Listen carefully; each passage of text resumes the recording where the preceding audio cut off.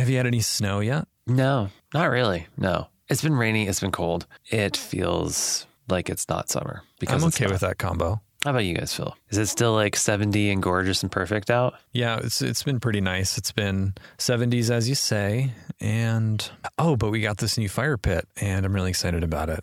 And it doesn't smoke, and I don't know how it doesn't do that, but, you know. Oh, we're going to turn into a science podcast now, Phil.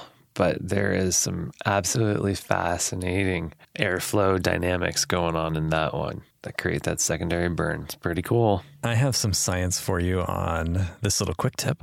It's not so much science. It's more of what I like to call black magic. And I feel like I've talked about black magic on the show before. So what are we but scientists and magicians? Actually, what is magic but just physics? Have you ever thought about that? It's like misdirection and it's physics. And that's probably what we have here for this quick tip. So why don't we just get started, Chris? We'll pretend that's true. And okay, yeah. Yeah, let's just dive right in. Okay, Christopher, I have the best hack for slicing cherry tomatoes. Cherry tomatoes. Or grape tomatoes or whatever they're called. I don't know. And it doesn't involve a serrated knife because I used a serrated knife just last night and it was fantastic. But I'm sure yours is probably good. That's part of it, can that's I also guess relatively obvious. What, you want to guess the quick tip? Maybe. Actually, I don't know why you would freeze them. Would you freeze them? No, yes. Okay. Yeah.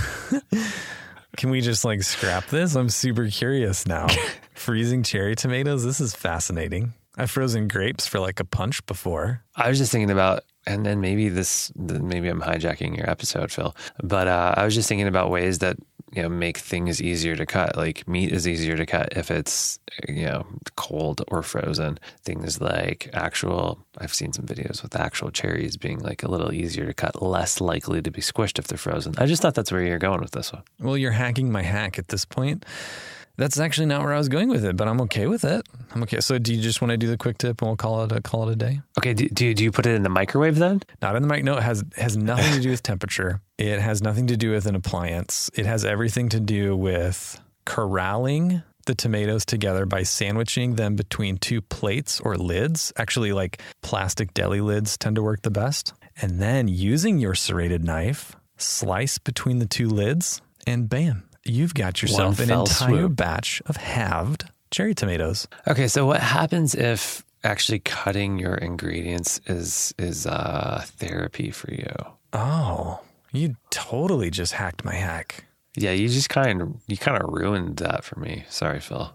Oh, man, I guess if you're in a hurry or if you just want to look cool, like you have some dinner guests over and you're like, hey, if you wouldn't mind, I'll go ahead and chop those tomatoes for you, slice them up. And then you ask for deli lids. Like, can you imagine you're at a dinner party and someone's like, hey, I'm really pressed for time. Would you just mind slicing these? And you're like, A, I don't have a serrated knife. And B, I don't have deli lids. Might have to run up to the Kroger first to get some deli lids. That would be weird, but also awesome. Sure. Question, Phil. And I don't want to run out of time, but what's a deli lid? Oh, like those plastic, like quart size little containers. Okay. Like a potato salad. Yeah, sure. Oh, okay. Not that we're buying our potato salad from the grocery store because we're making it because this is Dad's kitchen. Have you ever made potato salad, Phil? No, I've never made potato salad. I haven't either.